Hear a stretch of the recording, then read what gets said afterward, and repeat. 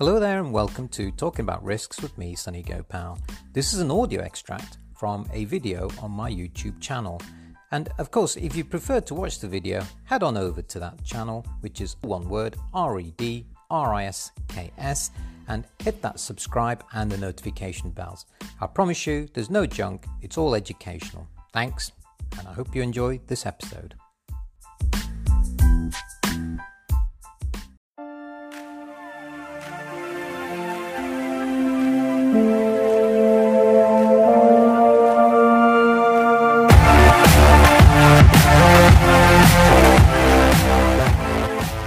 A very good morning, good afternoon, or good evening, wherever you are in the world. And thank you so much for joining us on certainly a very special occasion for me, in the sense that it's the first time I get to see Tim, Dom, and Scott together.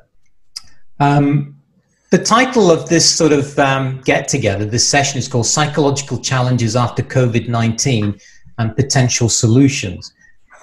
What I wanted to do is really, before we get started, is to firstly say that it's a challenging time at the moment for everybody, and I'd certainly like to express my thoughts and best wishes to each and every one of you and to your families. And I do hope that this thing will not last too long, but certainly my best wishes and thoughts are with everybody on the call today. And I'd like to start really with an introduction to our three guests, our three world-class experts. And I'm going to start with Dom, Professor Dominic Cooper. Many of you will know Dom. Previously, Dom was a professor at Indiana University, Bloomington. He's a leading authority in behavioral science and safety culture. He's a chartered psychologist, a chartered fellow of IOSH, and also a member of the American Society of Safety Professionals. Now, Dom's worked a lot in industry with major companies like ExxonMobil, Eli Lilly, Foster Wheeler, and he's achieved world-class safety results for them all. He's an award-winning author and has written several books on behavioral safety, safety culture change, and safety leadership. We've also got with us Professor Scott Geller. Scott is an alumni distinguished professor. Fair comment says he's a pioneer of behavior-based safety, and he's a professor of psychology at Virginia Tech and director of the Center for Applied Behavior Systems. He's a founder of the idea of and the movement known as Actively Caring for People, or AC4P. I actually found out that he's actually a Google Scholar, and he has a significant figure in that because he's had over 20 papers with over 100 citations. Like Dom and like Scott and Tim, they've got numerous publications. I could take up hours talking about the publications, but they've done enormous amounts of work and contribution towards industry. And of course, we have Professor Tim Marsh. Tim is recognized as a world authority on the subject of behavioral safety, safety leadership, and organizational culture. As well as working with many of the world's sort of recognizable industrial names, Tim's also worked with the European Space Agency, BBC, Sky TV, and the National Theatre. He's also chaired or keynoted dozens of conferences on safety, health, and well-being in Europe and around the world. Tim gave the closing keynote address at the Campbell Institute's inaugural International Thought Leaders Conference in 2014. As I mentioned, Tim also has done several books. Very, very nice to see you, and thank you so much for sharing your time. And many thanks to everybody who's also joining us today. Dom, if I may start with you, what do you think coming through this COVID-19 is going to be a psychological challenge for us? And well, what do you think is a potential solution? Thank you, Sonny. Thanks for a great introduction. Hello, everybody, wherever you are, and I hope you and your families are safe. I'm looking at after COVID. I'm looking at what we do, and already we have here in the US and in the UK, I notice. We have a lot of mutterings about when are we through this lockdown, when can we go back to work. My fear is that we're going to play survival catch-up. My fear is that firms are going to go hell for leather to make money. They're in survival mode, and because they're in survival mode, we are going to see profit before safety, and we are going to see accompanying that a culture of fear. I did notice today when I was reading one of the English papers that in Darlington, Amazon, the construction of an Amazon warehouse is so important to the national economy that we now have to send construction workers there without masks, without PPE, without social distancing, to complete the works. And in my view, that's just a foretaste of what's coming. because they were told if they didn't go to work, they would be sacked. And these are contractors in Darlington for Amazon. And again, the mutterings are, you can see the mutterings across the world. Everyone's champing at the bit to get back. Everyone's going to want to make money. We have here in the US, that I know of, in the last 3 weeks, around about 17 million people signed on to unemployment. The US is doing its best to make sure people have got money and giving them money to see them through. I think they're doing the same in the UK. We have a banking system on both sides of the Atlantic that's pretty much about as much use as an ashtray on a motorbike, because it can't feed the money to the people who actually need it when they need it. People are going to be desperate for money. There is a huge pool of unemployed people, and it's not just Britain and the US, it's going to be across Europe, it's going to be across the world. So now we've got the conditions that are required for a culture of fear. So, I mean, we can see we have it normally. So the Boeing 737, we've lost 360, 370 people from a company who said, we sell aeroplanes. Our business model is not safety. What's industry going to do? How is it going to tackle it? Everyone right now is concerned with the impact of being isolated, locked down. I find it strange. We're being forced to stay indoors and take time off and get paid for it, but that's worse than going to war and fighting up the beaches. I have a bit of a concern with the challenges of that. I don't think the challenge is as big as many imply. I think it's made out to be a challenge.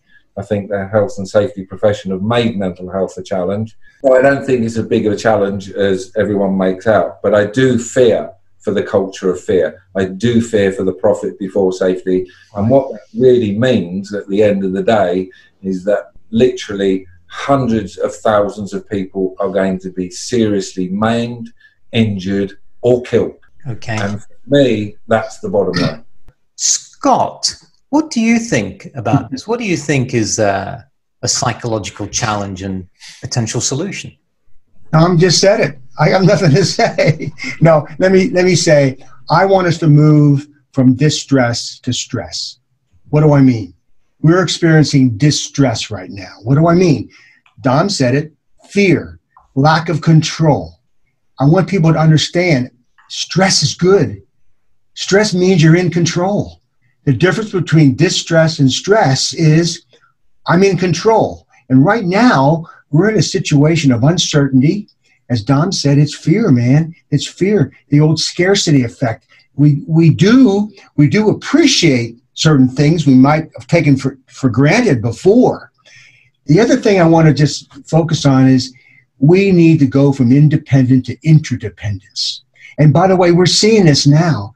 We're seeing the truck drivers and the healthcare workers putting their life at risk to help others. And so we are seeing demonstrations of interdependence. And so we need to move from our independent, self-serving mindset to a interdependent, helping others. It's the top of Maslow's hierarchy. Maslow's hierarchy is not self-actualization. The top of his hierarchy is self-transcendence. Go beyond yourself for somebody else. And I want us to think about that.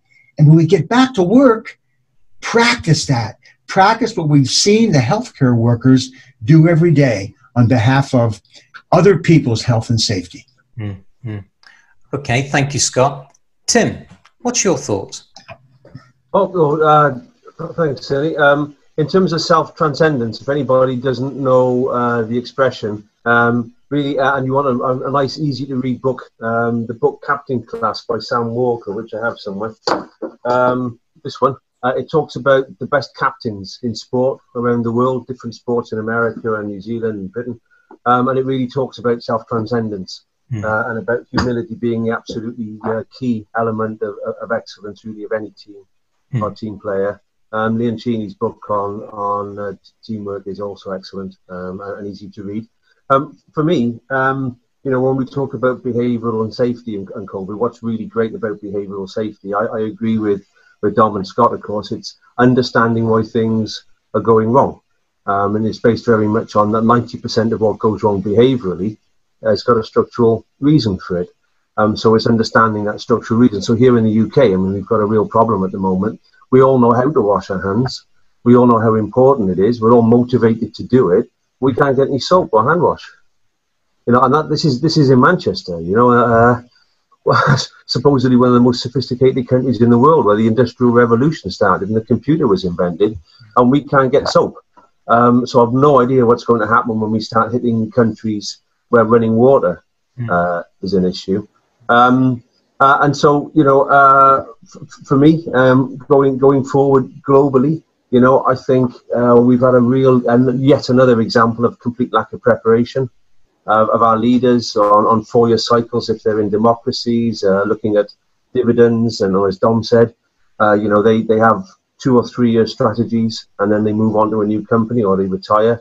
And we really need something a bit more long term than that, and much more strategic. I think Korea has shown the way forward. Switzerland seems to be doing very well as well.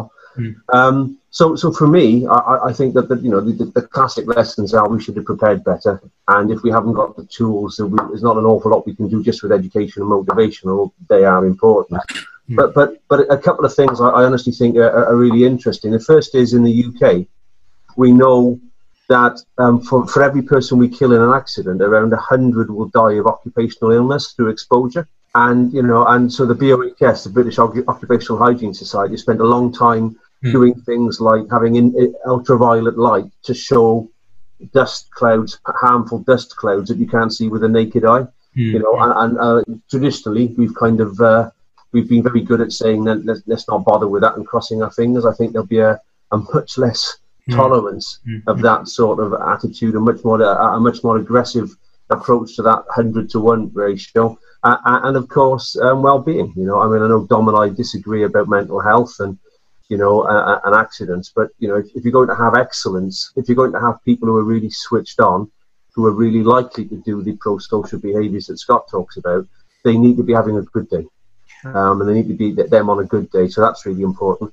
I think the final thing is that already we see that our young people are just not as tolerant as we were of the bullshit that some of our leaders come up with, talking particularly about climate change. And I think going forward, maybe the major benefit of this when we get through it is the whole climate change issue of you can't just be short-termist. You can't just crack on. You have to think about the future. All these things that people are warning us about will be a huge problem. So maybe it's the E and she that benefits in the long term. And I hope, of course, the W in SHW as well. Right. So that's my technique with the three of you know me in the sense that I'm not a psychologist. I'm just a safety bod, an engineer. Couch it for me in, simple language. Dom. How are you going to maintain a consistency of purpose, focus, and execution on safety management when you have this culture of fear, when you have this drive for profit before safety? Right. Solution has got to be safety leadership par excellence. Safety leadership in a sense that's never been displayed before. That's fine, Dom. I get that one. Okay. What I want to do is I want to bring the audience into this discussion and open it out. So, Scott, you talked about turn distress into stress. Basically, it's a good thing. We shouldn't. Am I right in that interpretation? Absolutely. And and Dom just mentioned the word leadership. Let's understand the difference between managing behavior and leading people. Because you know what leaders do? Leaders reduce distress in people. Leaders inspire self-motivation. So there's certain qualities of a leader that I think we need to pay attention to and teach. And that's part of our challenge. And, it's already been said that we have a lot of self-serving. Money is going to be number one priority. And that's unfortunate, because you know what? People should be our number one priority. Actively caring for people. And that's a challenge. But you know what? Leaders can make that happen if they know how to make it happen. And Tim? I think that the challenge is huge. We know that when trust goes down and resources go down, but need goes up, all hell lets loose. We're seeing it in the UK at the moment, and more people, extra people, died this week of normal illnesses than COVID. because nobody's going to hospital. They're scared to go to hospital. They don't like to make a fuss. They can't access their GPs. Their lifestyles are less healthy. And so we've actually lost more people in the UK this week to other illnesses over and above the normal. So we need really thoughtful, strategic, inspiring leadership. Okay. And as Dom says, and there's a lot of meaty discussions there. And what I want to do is, there are many people on the line here. If you have any thoughts, unmute, bearing in mind that Zoom does go crazy if you all start to talk at the same time. If you unmute and just ask any of our experts here any particular questions or any thoughts you've got. From a personal perspective, I understand what you're saying in the sense that we're under stress. We're going to have financial drivers when we get back. People aren't going to be performing like they used to. The new normal is going to be something totally different. There's going to be all sorts of issues, psychological issues. In fact, am I right in thinking that there's going to be some sort of post-traumatic stress disorder as a result of this? For some, not all. Okay, so how are we going to deal with that? For me personally, I've got a couple of friends who are very, very concerned, who are very scared, because number one especially, he's just been furloughed. He doesn't know whether he's going to get his job back. You're talking about financial drivers. You're talking about stress. You're talking about Maslow's hierarchy of transcendence. What do I tell my friend who's looking for a job? You know, how does he deal with it? That's exactly how I felt when I sort of had to answer him. I said I have no idea. We know it's going to be a tough situation. Graham, you've unmuted yourself there. Do you have any thoughts? Well, I do. I mean, it's along the commerciality of it. The other side to what Dom's saying is, yes, you can see that organisations are going to dash for the cash, but they're also going to do it there's been a mass increase in the way that we are now working in different ways. This conference call is a prime example. So there's going to be certain key sectors that are actually going to fall through the floor. Commercial property is one that's really going to suffer, because businesses are going to see a cash saving in not having as much office space. So how do we reutilise that office space in a safe way? What are the risks of that office space going back into it after 6-8 weeks of not being used? So it's not just the base cash, it's the fundamental of how we work in the future as well. Now, Graham, you actually raised the question when you submitted your form, and your question was, boards will be looking to protect organizations and to stay profitable. What will be the behavioral impact on the workforce to deliver when they've also suffered personal hardship? Did you have someone in mind when you put that question together? No, it's just I can generally see that being an issue, because, and again, it really supports what Dom was saying earlier about the boards are going to look to save their organisations, which is predominantly one of their first duties. Right. But they have to do that with the human element attached to that, and as a result, people are going to be suffering. People are suffering now. If you look at certain sectors of self-employed who cannot get furloughed, cannot be part of the self-employed scheme, they are suffering because their supply chain has dried up. But Tim, do you not think that depends on the situation? Yeah, I mean, the different people have, I mean, some people are really enjoying this almost, it's a chance to regroup, to rethink, to do things they've always wanted to do, to spend time with their family if they're financially secure. But then other people are actually terrified, and it depends on your organisation, who you're working for. So I've read somewhere that 1 in 5 dentists will fail, before we get to the autumn. As Scott talks about, it's about really, in a Buddhist perspective, you've got to try and make the most of it, and you've got to try and see the opportunities that there are, if there are any. Obviously, if there aren't, and people are terrified of financial implications, and that's. Sorry, Tim, you mentioned Scott there. Now, Scott, being the pioneer of the BBS process, I mean, Graham's question is, what will be the behavioural impact on the workforce to deliver when they've also suffered personal hardship? What's your thoughts on that one? Well, I think Dom said this early. We're going to be wanting to make money. We're going to put profit above safety and health. We mentioned Maslow's hierarchy. The bottom rung is satisfying our physiological needs. Enough sleep, enough food, and we're missing that right now. I mean, we're struggling at the bottom. And then, of course, as you get up that hierarchy, and then you get to social connections. Well, safety and security, and then social. We're missing those social. We're missing a hug from people. We're missing the handshake. But I want to say one more thing. You can still jump to the top and help others, self-transcendence. And when you reach out to help others, that feeds those lower levels. But let's face it, we're into a mindset now where I got to feed my family. The government gives us a little subsidy, but I mean, I think we're going to learn to appreciate some of the finer things of life that we formerly took for granted. That might be a culture change that might affect us for a long time. Dom, what do you think?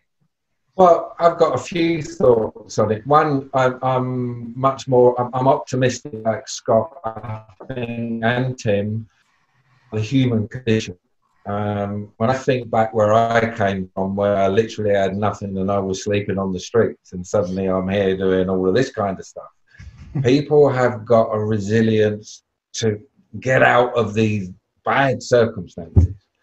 I think the governments of whatever country are going to have to put themselves into hock for a long time to create the situation where people are going to be able to create their own jobs. Some people can do it already. There's a lot of these people who are unemployed already thinking out, how can I earn a living? And like I say, we've seen a lot of safety consultancies now, they're all going online. They don't need to do physical training in places. And I'm thinking of some of the training companies like Casey in Singapore, where they've moved their model from face-to-face to online. So there's going to be a lot of that. A lot of innovation will be a lot of creative. I feel sorry for the people who have to go in on the line, who have to go to the construction site, physically have to go somewhere with a boss who's like facing bankruptcy. He's got his house on the line. He's signed off as collateral. The banks are going to be vultures. I'm going to have to push back on a couple of things that you've said, probably all three of you, and that is, okay, maybe it's a pushback, and that is, Scott, I get it when you say that we're at the bottom sort of bit of a triangle. Maslow, when he did complete the transcendence pieces, to be altruistic and so on. Personally, what I've noticed, and there are many others on this session here, is when we were hit in the UK with this horrible COVID-19, we all gathered together, we all, fight the good cause. We're now into week 3 of the lockdown. And what I've noticed is that we've gone from a process or a stage of being very altruistic, whereas love thy neighbor, care for thy neighbor, not a selfie, but more of a helpy and all that good stuff, as you would say, Scott.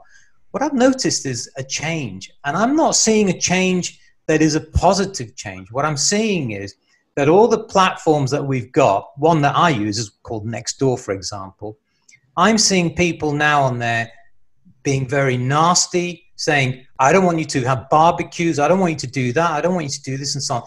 How can you have both sides of a coin? I mean, you can't be all nice and be altruistic and going towards transcendence, and at the same time be the other side as well. What is going on here? I disagree with what you're saying.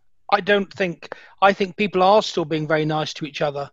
I mean, I think a lot of it depends upon where you actually live within the country. Right. I live up in Scotland, and I think there is, whereabouts in the country do you live? I live in Berkshire, so maybe it's maybe it is a crowd thing. Okay, so you live in the southeast of England, okay? And I think it's very different in different parts of the country. I mean, the southeast of England, I have worked down there. And it is a very dog-eat-dog situation down there. I mean, I remember being pushed out of the way by an elderly lady in a queue in a supermarket. And I think that different people within the country have different ways of looking at things.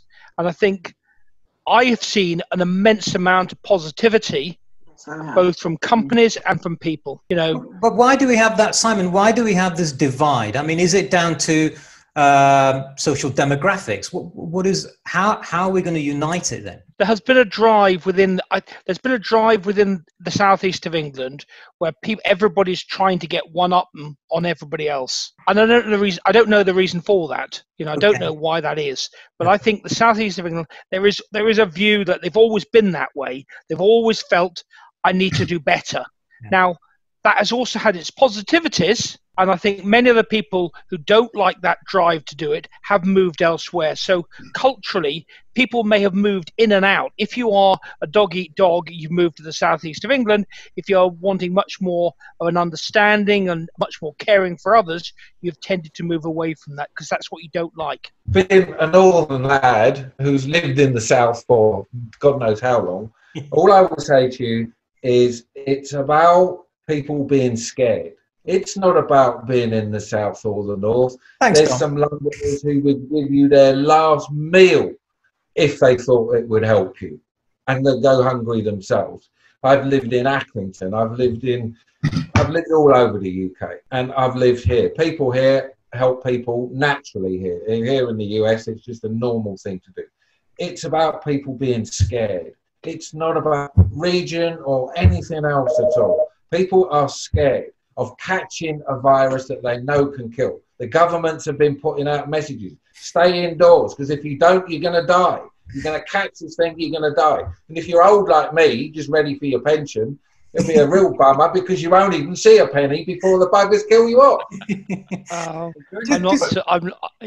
Scott, there is a difference in the United States between the East Coast and the West Coast. Right. Let's face it. The West Coast is more interdependent. And it's not natural. It's nurture. They've been nurtured that way. The East Coast, in general, this is a generalization. I like to throw in one statement. Don mentioned the word optimism. I want us to understand the difference between optimism and hope. An optimist expects the best. A hopeful person hopes for the best, but does everything he or she can do to get there. So hope brings in the sense of personal control. And that's an important distinction. And I think one thing that people need to learn is everybody can do something.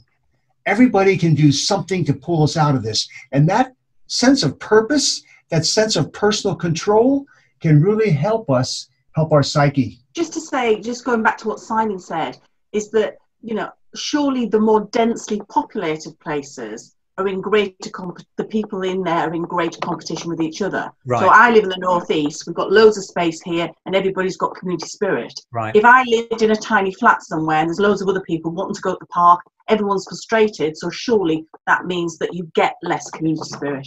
I do agree with that. Yeah. I mean, that conversation can go on all evening. I'm mindful of the time. So, Mal, I want to jump to your question. And this was an interesting question you asked. Do you want to say it or shall I say it? Because what I said was the lockdown, and it actually reflects on what we've more or less just been discussing. And that is the lockdown in the UK has worked for most people, but there are still large groups who are ignoring what has been given as government rules. I mean, last week, for example, and I'll mention an area, and that is Manchester, they had to disperse over 629 parties who had disobeyed the government rules. So what advice could we give to, if you were to advise the PM at this moment in time, what advice could we give him? I've got another question for Scott shortly. Can I spin that question a bit to get Scott involved as well? Scott, what advice would you give Donald Trump? Oh. say good things here, Scott. He has to learn about humility. He has to learn that everybody doesn't know it all. We need to work together. We're in this together. And maybe that's a message that people are going to realize nobody can do it themselves. So, you know, Trump, not only Trump, but lots of people, CEOs of organizations, they need to learn diversity, the value of diversity, the value of bringing in a variety of opinions. One word that our psychologist colleagues will understand is groupthink. You know what groupthink is. Yeah. The boss says something, and the people sitting around, they're saying to themselves, this is not right, but they don't have the courage to speak up. So that's something else. It is about nurturing. It's about teaching leadership. It's about teaching humility. It's about teaching actively caring. So we're not born that way. And maybe this culture shift in our culture, maybe it's going to help people sit back and reflect on the need for everybody working together. And Tim, do you think that's what our Prime Minister Boris Johnson needs? Humility and... it breaks my heart to say it in many respects, but I think they're doing quite well. I mean, we know from behavioural safety that first you analyse, then you facilitate, and then you coach, then you educate, and you dialogue, and then you move on to enforcement. And I think, to be fair to them, they've done that. They've talked to us like adults. They've illustrated. They've explained. They've very explicitly used behavioural economic techniques, nudge theory, to say that most people are now complying. It's you that's letting the side down, that classic, pointing at the majority stuff. I know they're working closely with the Behavioural Economic Unit. And the movement now will be a legitimate move to some sort of enforcement, just as, in the world of behavioural safety, sometimes you'll get a worker say, look, we've done everything we can to make the situation right. This idiot is still letting the team down. Somebody should do something about it. It's setting the wrong tone. And Dom, you're in the US, Indiana. Your views are the same as Scott's? Kind of. I would take all the politicians away. Let's take away the character entirely, okay? And let's think. We've got a problem. We need to come up with a solution.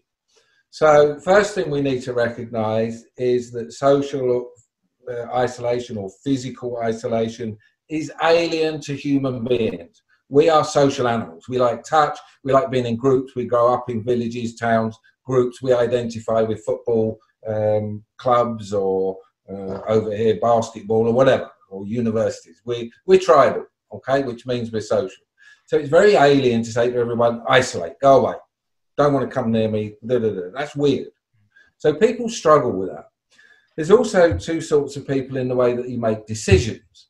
There's one very big, large group of people who make decisions based on their experience of what other people do. So they comply based on social norms or things like that, okay? And it goes into safety too. So there's a whole big chunk of people who actually do comply because it's the good thing to do for the greater good. They just do it. And then there's another group of people who base all their compliance decisions on their own reinforcement history and don't pay so much attention to the group per se, okay? So you've got two lots of people, and I think what we're actually seeing when we're talking about parties in Manchester or on the beaches in Myrtle Beach in Carolinas or wherever it is, you've got these people who are individualistic. They make decisions in a completely different way. Their experiences of life says, well, actually, it's no big deal. But anyway, what I'm trying to say is lockdown, consistent. You do a lockdown across the board. And Greece has got this right because they locked down within 4 days of the first death outside of China. They've had 6 deaths in total. In the beginning of April, the only people who can give permission for somebody to be out and break the lockdown is grandmother, mother, wife, or sister.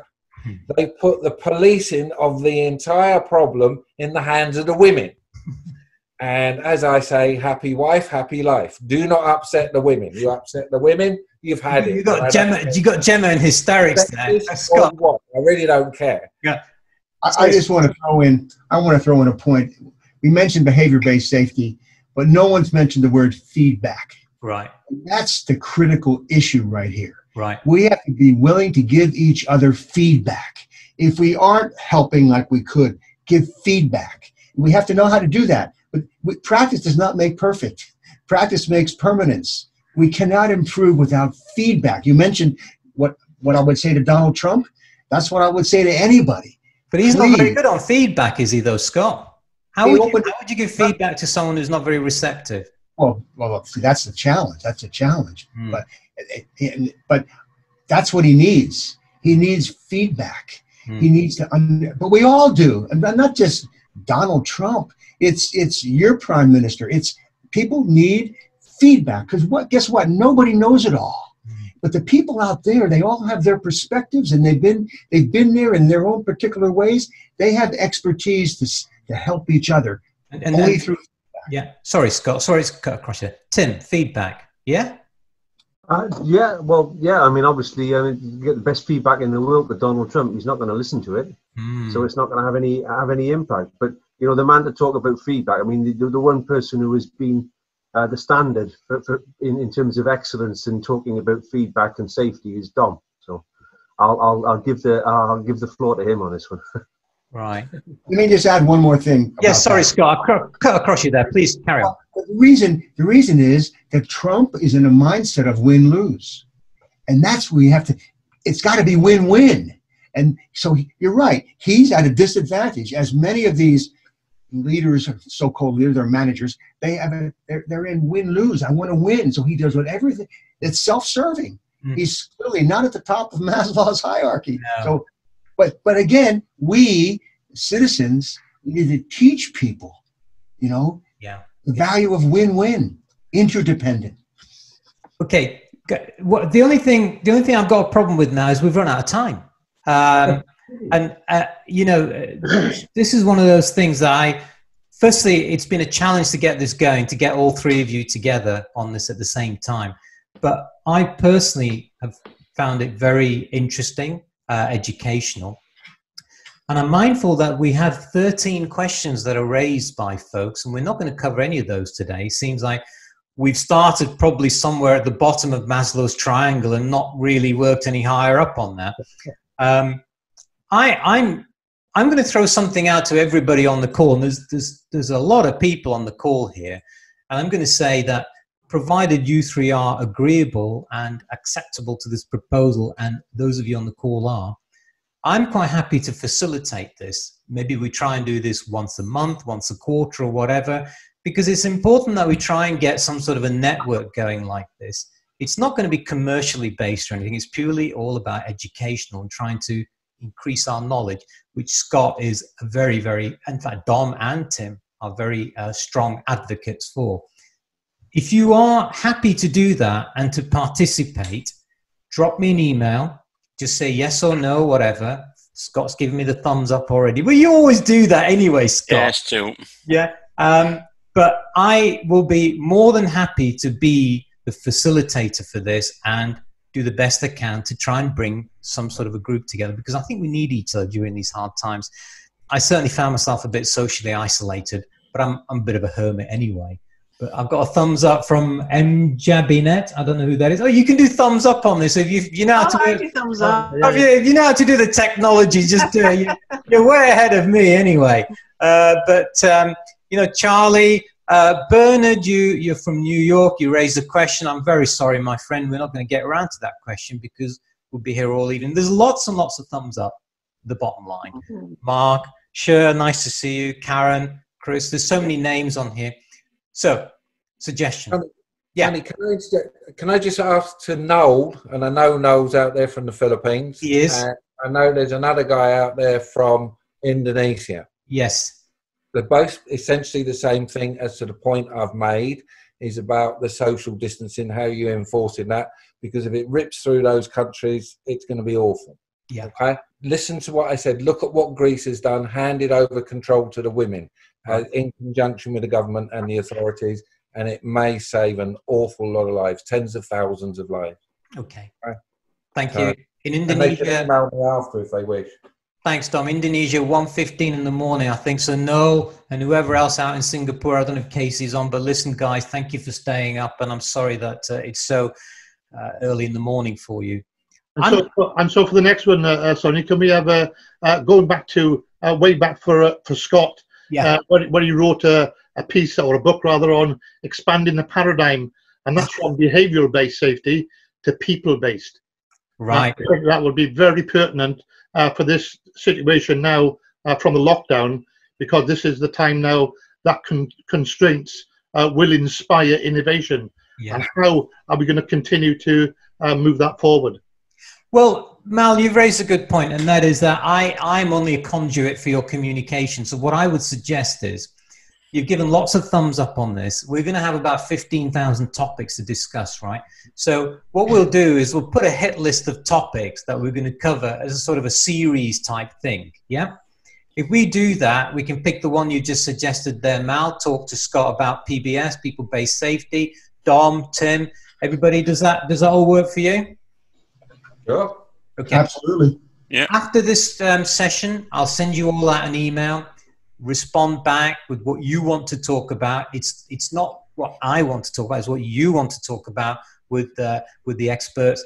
And let's try and get some sort of community growing. There's certainly, I think, for the next 12 months, we're going to need to work a lot closer together. Excellent.